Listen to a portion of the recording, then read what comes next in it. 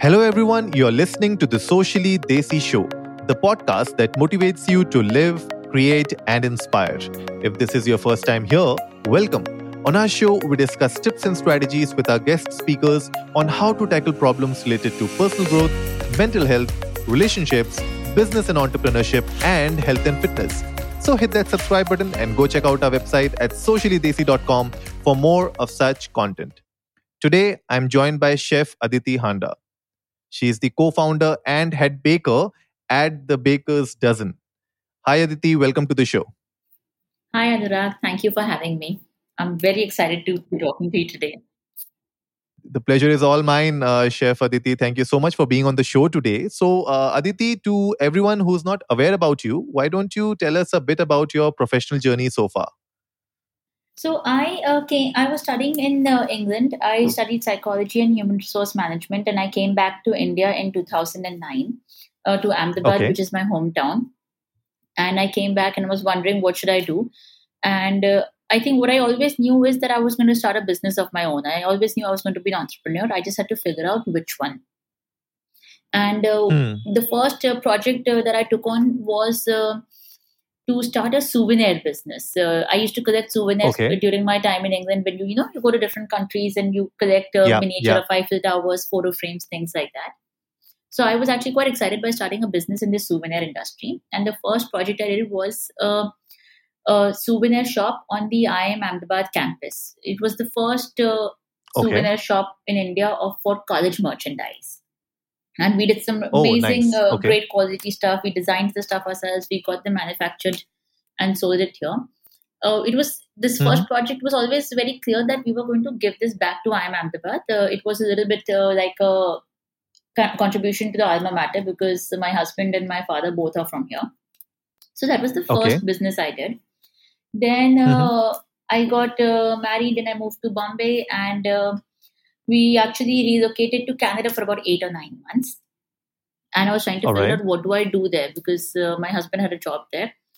Food is something that always interested me, so I found a Lebanese chef and I went to him and I said, "Can I come work Hmm. with you? Just don't pay me, don't do anything. I just want to come and work with you and observe what you do." And I think that Okay. was my first real interaction with this culinary world. And Hmm. in hindsight, it seems like such a monumental moment that happened. But in that day, it was literally just walking to a chef and saying, "Listen, I think I like your work, and I just want to be around you in your kitchen." Right. And Yeah. he taught me what is a good hummus, how do you make a good hummus, how do you identify poor quality ingredients, good quality ingredients, and so on. Okay. Once Sneh, my co-founder now, and my husband, we came back to India. He was quite keen that let's start a business. Hmm. And food seemed to be an area that since I was very interested in, and he said, okay, why not? Let's take that as an area. And Okay. we started talking to lots of people, saying this we want to start a business. Which area should we go in? Which industry? What's specific in that industry? So lots of whiteboard brainstorming happening, Yeah. Hmm. and we eventually boiled down to that. Let's start a bakery. At that point, Okay. we were not very clear this bakery was bread or pastry. It was just a Hmm. bakery. And Okay. now this is where the baker's dozen journey in a way starts. Hmm. Interesting. And we felt very strongly that one of us needed to be trained in the product itself. And since I was very fond of food any which way, so I said, okay, listen, I think I'm going to go and learn how to make bread. And we found like a really, really good quality course in New York. We were Hmm. very clear that wherever we study, it had to be a really good place because, if you want to be a master at something, you have to learn from a master, right? You can't So just go true. Yeah. anywhere. When I went to New York, I didn't totally know what I was going there for. I mean, I knew I was going there to learn to bake bread, but it was really with the intention that I'm going to be a manager who's a well informed baker. That is what my Hmm. intention at Hmm. that point was. This is sometime in Okay. March 2012. Okay. But on my fifth day of baking, I remember I was making a French sourdough and I Hmm. was holding the dough in my hand and it was really well proofed and I was very delicately shaping it. And somewhere in that moment, I knew that I am born on this planet to be a baker and no one else. That was the purpose of my life. Wow. that's And that's really, it's a good very, very big enlightenment. moment when, Yeah. exactly. And, uh, pre that, everything was very practical and with a lot of business sense. This was just a very, very emotional call that happened. And I Hmm. remember writing an email back to my family saying, I've had a moment of nirvana, and I think I want to be a baker. I only want to bake good bread, and we may or may not sell it, doesn't matter, but I only want to bake good bread. I Okay. also tried doing a short term pastry course at that point, but Hmm. I wasn't feeling it. I mean, I understood and I was good at what I was doing, but I felt at that moment my calling in life was bread. So when Okay. I came back from New York, we made a strategic decision that we are going to start a bakery called the Baker's Dozen, and we are only going to start sell bread. Our journey started with bread Okay. purely because bread spoke to me. Hmm. I understood bread. Bread understood me. There was a connection between me and my dough, and lots of more cuckoo talk like that in my head. Yeah. So that was the idea of the Baker's Dozen. Hmm. And what was the reaction of Sneh when he heard you, saying that let's open a baking shop and baking business, and I'm gonna be the head baker there, and I'm gonna cook everything. He was, I think, more than happy with it. So where I think Snake's been extremely supportive right from day one.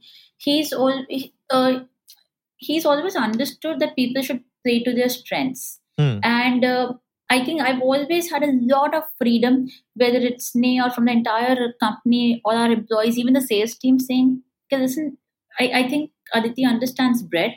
So let her do what she likes to do with bread. Let her make a good product and we will sell that. So I think right from day one, that wavelength was very well established that I bake and he sells. There are lots of times, obviously, I ask him for feedback on the product, but a lot of these things, he trusts my judgment and leaves it to that. I think that's really important. When you have, when you're working together, like Very. apart from being husband and wife, I guess in business, I think when you understand each other's competencies and you know where to complement each other, I guess that is really important for any business to thrive. Yes. So Yes. true. I totally agree. Yeah, that's really important, I think, for every business, not just for a bakery or a baking business, but across all walks of life, I guess. And to everyone listening out there, today, we have called Chef Aditi to actually tell us a bit about how a typical day looks like, for a baker. So it was really really interesting. And Aditi, you must be remembering the initial talks that we had around this topic. Yes. Uh, so I think that everyone talks about the life of a musician or a doctor, or sometimes in a funny way of an engineer, but nobody really Yeah. talks about the side of the restaurant business, or the baking business, anything which has to do with F&B. I think nobody really talks about what goes into this whole business in order to make that perfectly puffed out fresh Yes. bread, right? So I mean, we eat bread every day, but nobody really know the art and the work, the effort that go behind it. So please, I mean, let's start with the day. How does a typical day for the baker's dozen start? So I'm going to do this in two parts because I want to Hmm. share initially when we started the Baker's Dozen what my day used to be designed, because I think it was far more romantic and lovely at that point. Okay. Now, because of scale, things are a bit more pragmatic. Hmm. But so to me, a bakery is like the happiest place in the world. No one's ever sad in a bakery. And every time a bakery is referred to in a movie or in a book, it's always associated to a happy memory. Yeah. A child does well in his exams and mama says, okay, I'm going to get you a cake, or it's Valentine's Day and you go to a nice bakery and pick yourself a nice treat. So to me, a bakery is like the happiest place in the world, and I Hmm. think the Baker's Dozen kitchen, which is now a big factory, it's exactly that. So initially when we started the Baker's Dozen, my day used to start at about 3:34 in the morning, Okay. and me and a team of three other bakers, we used to reach our kitchen, which was in Dadar Vadala at that point, Hmm. at 4 a.m. And everyone in Bombay is sleeping, and it's so calm and peaceful, and you're the only ones there. It was a very beautiful moment. And we would come and we would say, okay, what are we going to bake today? So it's really about what was in our mind and what was in our heart, which was going in the product. And then we would start scaling our recipes, mixing our dough, proving it, baking it. And around 11, 12, 1 in the afternoon is when it would come out of the oven. Hmm. Okay. And gradually, we shifted this entire process to a night shift where we would bake through the night. And Okay. 6 a.m., 6:30 a.m., we would have a small tempo which would go from our kitchen to our Prabha Devi store with freshly baked bread. And the beauty is, this vehicle would reach our store at about, let's say, 7 in the morning. Okay. Our official store opening timing was 8 o'clock, but Hmm. customers would start coming at 7:30, 7:45, saying, listen, it's okay if you've not opened the shutter. It's okay if you've not Oh, made a bill. nice. Just give me your fresh loaf of bread. It was really nice. And what was baking the entire night? You said no, the baking goes for the entire night. So we started with a very limited menu of about, I think, about 6 or 7 breads, some Okay. regular sized bread, some sourdough, baguette, some crackers, things like that. A very limited menu. So we used to bake all of these every day through the night, Okay. and then sell it fresh in the morning. Hmm. And I would bake through the night, then go to the store for about 4 hours in the morning and sell it to customers. And that was like a really nice time because, when a customer walks in and says, okay, listen, I want something for my husband or what for my child. And to be able to make a statement that I baked this 6 hours ago and trust me, it's a really good bread. Why don't you try? Hmm. It's very nice. And I think consumers also really enjoy talking to the baker as the salesperson. Yeah. Because True. it feels very handmade. It feels like, when guests come over and you make food for them, it's a lot like that. Yeah. And plus, mostly for people, it's the first meal of the day. So, it's Exactly. so they take it in that essence that it's going to be the first meal that I'm going to eat. So they like to talk about it, and they feel special if you can give something which is like a very custom or very uniquely baked product. So I Exactly. think that is something that really connects with a lot of people. Like it really connects to me. Like here, like we go to food hall a lot in Delhi. And and I try and me and my dad, we are big foodies here in the house. So we keep trying different things. We keep trying different dough. We'll keep trying different kind of breads, and that's one thing that I really like. That when you go to a store like a food hall here in Delhi, you get so many options. But then the only thing missing is that there's nobody to tell you what it is and what can I make with this. So that's missing, I guess. Exactly. So, those sort of interactions I still enjoy a lot. And, you mentioned something about how you made a bread uniquely for someone. So there are times, when I'm baking a loaf of bread and there is a pre-order. So I have a customer in mind when I'm baking that. And I feel, and you're thinking of this person when you're baking that loaf of bread. And, when those 10 pieces come out of the oven, you were like, okay, listen, this one looks the nicest. This is the one I'm going to give to that customer. So there's a lot of personal thought that goes. And I feel so great that after 8 years, when now the scale is so like it's much larger and there's a professional operation running it. We got an email from a consumer about a month ago saying that you used to sell this bread called the walnut trace and it's not there on your menu anymore. And I really like it. Mm-hmm. And can you make this for me? And I was like, definitely I would want to make this for you because everything's getting made. But when you get a very specific order like that, at times you don't want to always think about whether it's commercially viable or not, right? You want to be able to make someone happy. So I said, listen, no problem. We just work out some logistics, but even if it's just 2 pieces of that bread, which is true, I bake only 2 pieces of walnut raisin every Saturday for this customer. And it gives us a lot of joy that you're making something so custom made, even at a large scale now. True. So that used to be my schedule, let's say about 8 years ago. Now, obviously, the business has become bigger, life has become complicated. We have kids. This pandemic's happened. So now my schedule is a bit more different, where generally in the mornings, my first couple of hours goes with the kids and their Zoom classes these days because all schooling is happening on Zoom. Yep. And then I reach my plant. Our factory is operational 24 hours a day for 6 days a week. So by the time I get there, things are already in process. But I think when I get there, things are about to start coming out of the oven. And my main job now is to ensure, because it's still a handmade product, is to ensure that processes are stringent in a way that each product that comes out of the oven, although it's handmade and although it's a bit different than the previous month, there has to be some level of consistency always. And that's very, very important. So a lot of my time goes into ensuring this consistency is there, ensuring people are getting trained till date. When we hire people at the plant for whatever process it may be, whether it's someone for baking, whether it's someone for packing, I believe a lot in spending time with them directly to train them, to be able to pass on the same passion my chefs were able to pass on to me. Right. So when you say a plant, so I'm assuming that it's a centralized plant that you're talking about, Yes. because you're in Yes. 7 cities, I guess. So Yes. so are you baking at one place and delivering across? Yes. So about 2.5 years ago, we wanted to expand beyond Bombay and Pune, because what was happening is it's a fabulous product, and we would get a lot of customer queries from Delhi and Bangalore saying that, listen, can I get this? And we were not able to serve them. And it just felt that if you're making a good product, everybody should get to eat it. Right. So we started finding a way, if there's a way we can manufacture at a larger scale, but we wanted to do it centrally because it's still handmade. It is made using the exact same equipment and the exact same technique as what I was doing in 2012, 2013 when I was baking alone. And today, when we have a team of 50 bakers, it works exactly the same way. It's still handmade. And the only way we would be able to get consistency is to have a central manufacturing.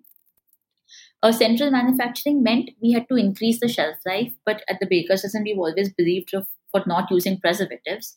So we have adopted a packaging technology called modified atmosphere packaging.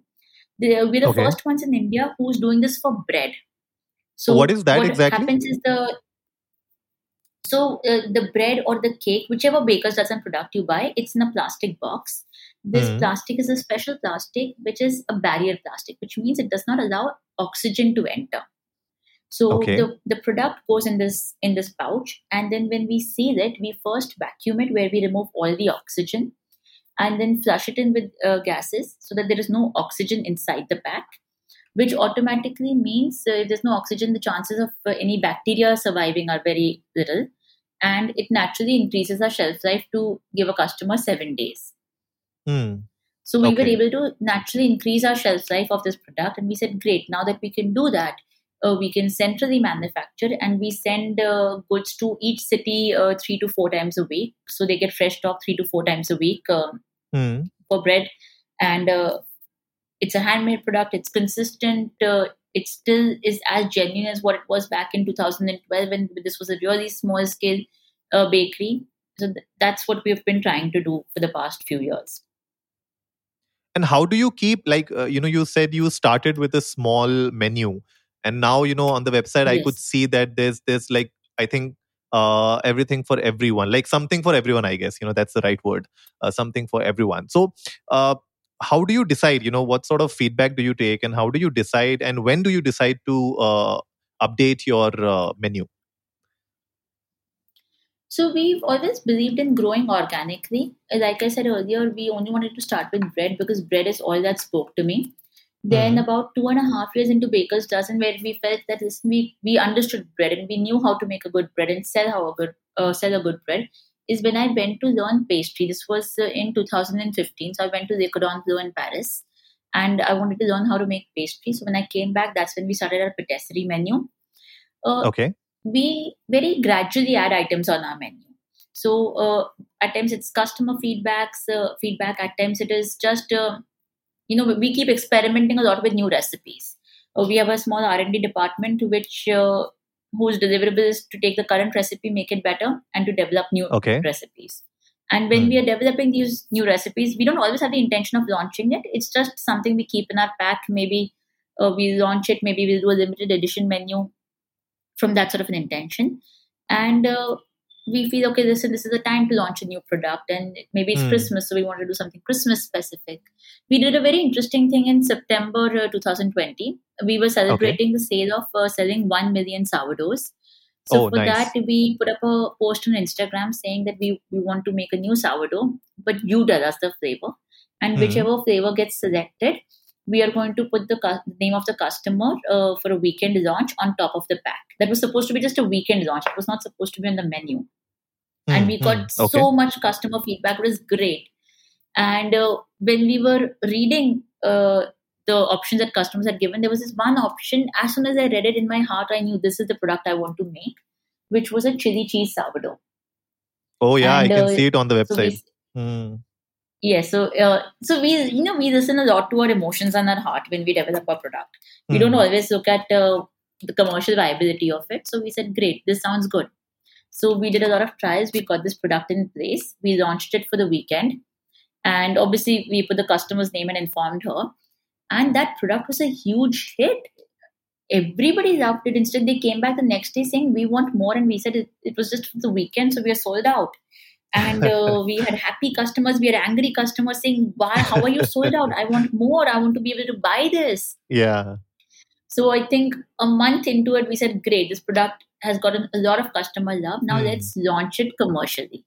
So there are times when we do these little fun things, and if we feel customers will really want a product, we put that on the menu full time. No, I think that's a great way to analyze and see if the market is ready for your product. I mean, especially for a product which requires you to actually create something new, right? Create something new, and you don't know Exactly. whether that's gonna work or bomb with the market. So I think that's a very smart and witty way of checking out which will work commercially for you. So I think that's great. So I think that was a good campaign that you ran last September. So kudos on that for you and your team. Apart from that, Thank you. apart from that, tell me something. How's the work life balance as a baker? So I think initially for the first 5 years, there was no work life balance. There was Hmm. only work. That was it. Hmm. There was no personal life really, because when you and your husband both are into the same business, and it's a new business that you're starting in a busy city like Bombay, Yeah. there is very little time left to breathe or not to think. Hmm. And I think Hmm. we were really enjoying that, because even you don't have too many responsibilities at that stage in life, so you're more than happy to be fully immersed into work all the time. I think the question of having a work life balance really kicked in the year 2017 when our sons were born. Now we have twin sons who Okay. are now 4 years old. Hmm. And so, again, that was like a bit of an emotional journey, because I was quite clear that, once the kids are born in 2, 3 months, I want to get back to work. And nothing like that happened. I think once the kids were born, I was so like in love with them and so engrossed with them, and I wanted to do everything for them. I didn't get back to work for almost a year and a half or two Hmm. years, and Okay. it was Sneh and the entire team who was like in a way holding the fort down. Now I think there's a better work-life balance where I get a few hours with the kids in the morning. We try to be home by a reasonable time, like 7ish in the evening. You get time with them. Sundays is something we are very clear. Sundays absolutely no work. You Okay. Because Hmm. Sundays is like your one day when I feel like no work today. Today's just going to be about the family and nothing else. Right. Yeah. I So think I I think think you now we've need been that able to kind of strike a much better balance. yeah. I think Yes. you need that one day in a week to really rejuvenate and just relax. I guess that's really important. Yeah. Otherwise you're constantly in that work mode, and you get sucked into that whole because like you said, both of you True. are in the same business, your partners. So sometimes it's like every talk that you're doing is all about the baker's dozen and nothing else. Exactly.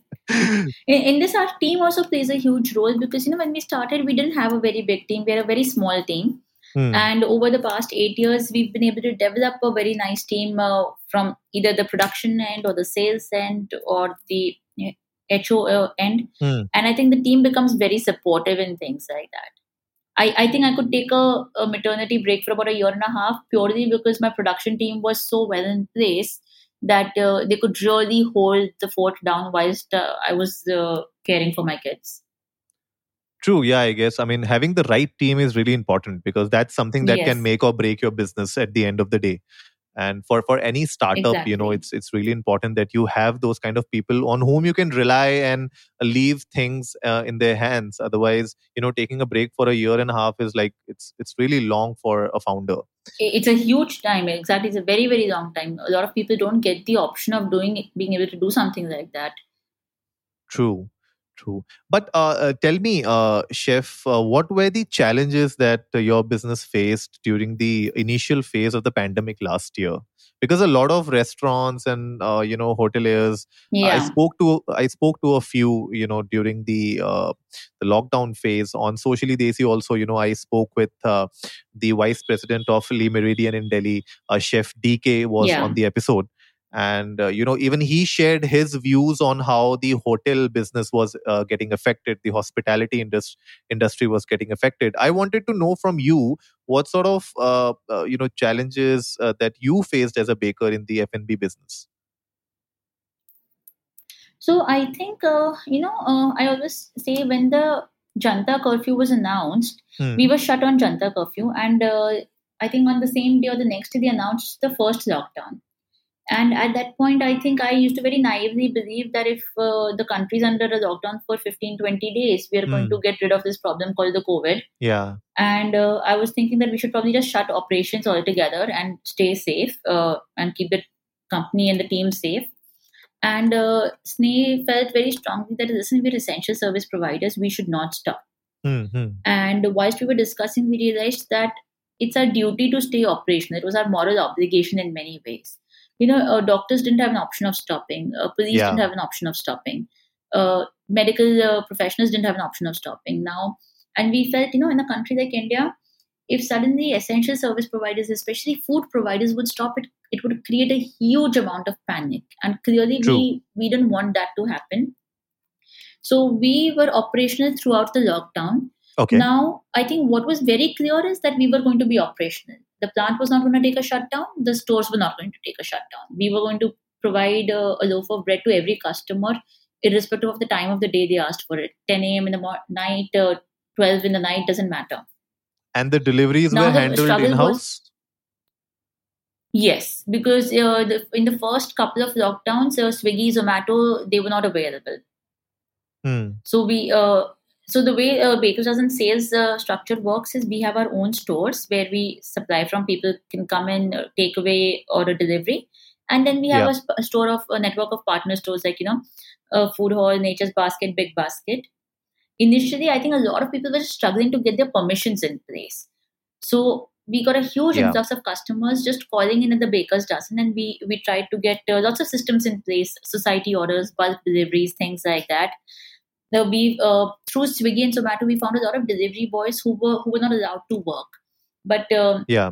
they could work if they were working for the Baker's Dozen. So we said, okay, listen, we'll give you permission. Why will you help us delivering these orders to customers? And customers were extremely understanding. They knew that we could not deliver in a limited period of time. So even if at 11 in the night we could deliver to them, they were more than comfortable with that. Hmm. Hmm. Now the whole thing came on. First thing was how do you stay operational, keeping your staff safe.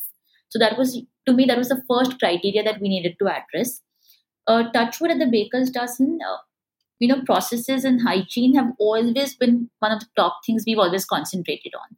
Even the plant, the new factory we have for the past 2 years, which we started a year before COVID hit, it was designed in a way which would, it has COVID protocols in place without us realizing what we were doing. We were just Hmm. talking about a lot of open space. We were talking about limited people in limited areas. We were talking about a lot of hygiene practices. I mean, we were wearing masks and overalls in certain departments even before COVID Hmm. had happened, purely because you're a food manufacturing. So for Okay. us to roll out those sort of things during the pandemic wasn't a big problem. Purchasing raw material was a major problem. Being able to send these trucks to Bombay and Delhi and Bangalore was a big problem. But it only meant that you continue doing what you had to do and speaking to the relevant people to get permissions in place. And at times, if we didn't have a permission, we would say, listen, let the truck go to Bombay. We will talk to them on the way and figure it out. We will share with them the permission that we have for Ahmedabad and try to work that in Bombay and things like that. See, the Hmm. answer was Hmm. simply you just don't stop. You keep trying till the time you can figure out what the answer is. And I think that worked wonders for the Baker's Dozen. I would think in the past 1 year, we as a company have learned a lot. Our business has done extremely well. Our employees have been our biggest strength. Where the same, the same junoon was in them that we're not going to stop. Customers Yeah. need us. We're not going to stop, no matter what. So we didn't experience some of these issues where employees refused to come to work or they migrated back home. We also took a lot of care of them. We have about 25 people who work in our plant who are from Uttarakhand. Okay. And within about 2 weeks of the lockdown happening, we made some in-house staff quarters for them, and we moved them over there because we knew they would be safest there. Yeah. So there were True. lots of things we did for our employee, not just safety but their comfort also. That we needed them to feel at ease. Yeah, I think that was the major challenge with a lot of companies. How do they make sure that their Yeah, employees are safe as well as they're comfortable? Because, like you said, a lot of your employees were from Uttarakhand. Similarly, a lot of businesses, they had people who were from not from that state, basically. So it was really yeah, challenging for them. How do you make sure that wherever they are staying, or the things that a business can do to make sure that they are not just safe but comfortable also? Because I think that's where exactly. that's where as a business, you showcase that this is what you stand for your employees. Exactly. And we're still a very young startup, so for us, Hmm. a lot of these things are not bureaucratic. So I remember at 10:30 in the night. So the first 2 months, the area where the manufacturing unit is, it was considered a green zone. There were no COVID cases over there. And Okay. at 10:30 in the night, I was listening to the news, and three COVID cases came out that night in that Hmm. district. And overnight, we shifted our staff to in-house quarters, and we said, okay, let's just spend some money, get something up and running. So we were being extra cautious, and we had so many plans and backup plans for everything, that because a lot of regulations, lockdowns, restrictions were happening very last minute. Yeah, yeah, yeah. There was a lot of So chaos. there would be people that exactly. So we were trying to make a plan for every possible situation and work accordingly. No, I think that was the right thing to do. Which was fun in its own way. I mean, the business has been good and stable for the past several years, and this chaotic situation happens, and then you go back to your olden days when you know how to deal with chaos. So it had its own entrepreneurial kick in a way. Yeah, I agree with that. I agree with that. And so, to everyone listening, there's something special which is happening today as well. And, Chef Aditi and the Bakers Dozen have been kind enough to sponsor a small giveaway for the Socially Desi audience. So, Chef Aditi, why don't you tell our audience what's going to be there in the hamper? Okay, so I'm going to keep it a little bit as a surprise, but so we make about 60 odd products, Hmm. but I'm very biased to about three, four, five of them. They're like my favorite products. At any time of the day, these are the ones I would always think of. So we've curated a hamper with some of my favorite products, which I'm not going to share right now, but it definitely has a sourdough in there for you Hmm. because you can't get my favorite hamper without a sourdough in it, and a couple of other ones. So hopefully you enjoy it as much as I've enjoyed baking it for all of you. For sure, for sure. I mean, I'm excited, and I'm sure everyone listening out there would be excited as well. So, guys, she has not told us what's gonna be in there. Even I don't know. Okay, so it's not that Anurag knows what's in the hamper. So even I don't know. So you can go to the bakersdozen.in, check out the products. Maybe it'll be something within those products, and keep guessing. And what you can do is actually very interesting. You can definitely go to Socially Desi, apply for the giveaway. But apart from that, it's going to be a week long giveaway. So you can also go on Instagram and you can make your own hamper and tag Socially Desi and the Baker's Dozen, and let's see if you can get it right. And if you can get it Wow. right, it'll be amazing, right, Aditi? Yeah, it sounds very exciting. Even I want to do it. So guys, I mean, one good option for you guys, so do that. I mean, let's play a game on this. So a giveaway is gonna happen for sure. We're gonna give three hampers to three lucky winners of the giveaway. And apart from that, make sure that you go on Instagram, check out the Baker's Dozen, tag them, just make your own hamper, and tag us, tag the Baker's Dozen. And if you are right, then of course we'll tag you back. And Aditi would definitely be very happy to see that your Your tukka really worked. So that's the giveaway. So thank you so much, Chef Aditi, for that. Before we wrap up today's episode, one thing that I keep asking my guests and experts that come on the Socially Desi show, that is that Yeah. so my question to you is, what are some of the key takeaways for young entrepreneurs or young chefs who want to get into the baking industry, start their own small bakery? What should be Yeah. the key takeaways for them? So first thing is whichever business you want to do, whether it's a food business or a service business, any business that you want to do, whatever is this product that you're going to make, I feel you as an entrepreneur should become a master at it. Hmm. You should have a very, very, very deep understanding of what this product is. This product could be a app designing, this could be a bakery product, this could be a zip manufacturing, doesn't matter. Whatever is your product, you as an entrepreneur first become a master at it. Second is start really small. Don't start off on a very large scale. Start small. Get a lot of customer feedback. Your first set of customers are always going to be your best ones. They will give you the most genuine feedback.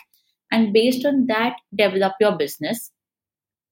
Third is being an entrepreneur is an extremely difficult journey. It is not easy by any stretch of the imagination, but it is this chaos which gets all of us entrepreneurs excited. We thrive in chaos, which is why I said when the pandemic happened, it's chaotic, but you look forward to chaos to thrive in it. So when things get difficult, don't give up. That is when you give everything that you have, and after that, a bit more. Because if you can pull through that bit, trust me, you're going to be able to make it in life. So these are the 2-3 things that I would say. First, become a master, start small, and never, never, never, never, never, never give up. Oh, that's really really insightful, chef. Because I totally resonate with these steps, especially the first one. Because, like you said, you wanted to start a bakery. You were, you had your degrees, and you could have been a consultant, like your husband. You could have been a management consultant working somewhere in a MNC. But for Yeah, you to start a bakery business, you didn't really need to become a baker. Like, you could have just handled the exactly. business, hire some chefs, and they could have made that product for you.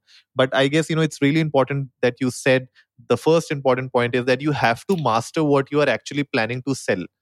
Yeah, And you need to get your hands dirty, and that's really important. And even I believe in that if you're starting something, even if you don't know that, I mean, yeah, take some time and learn that, at least, even if you don't plan to do it, but at least exactly. learn it.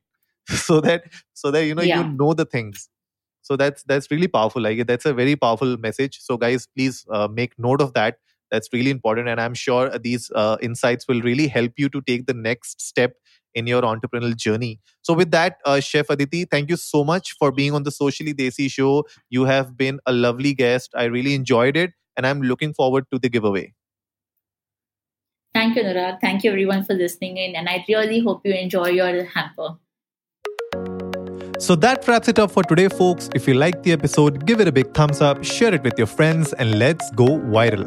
Remember, our weekly podcast features episodes on personal growth, mental health, relationships, business and entrepreneurship, and health and fitness.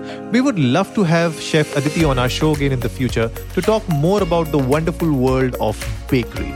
So, if you haven't yet done so, hit that subscribe button and go check out our website at sociallydesi.com for more of such content. And as always, before I sign off, remember, life is black and white and everything in between.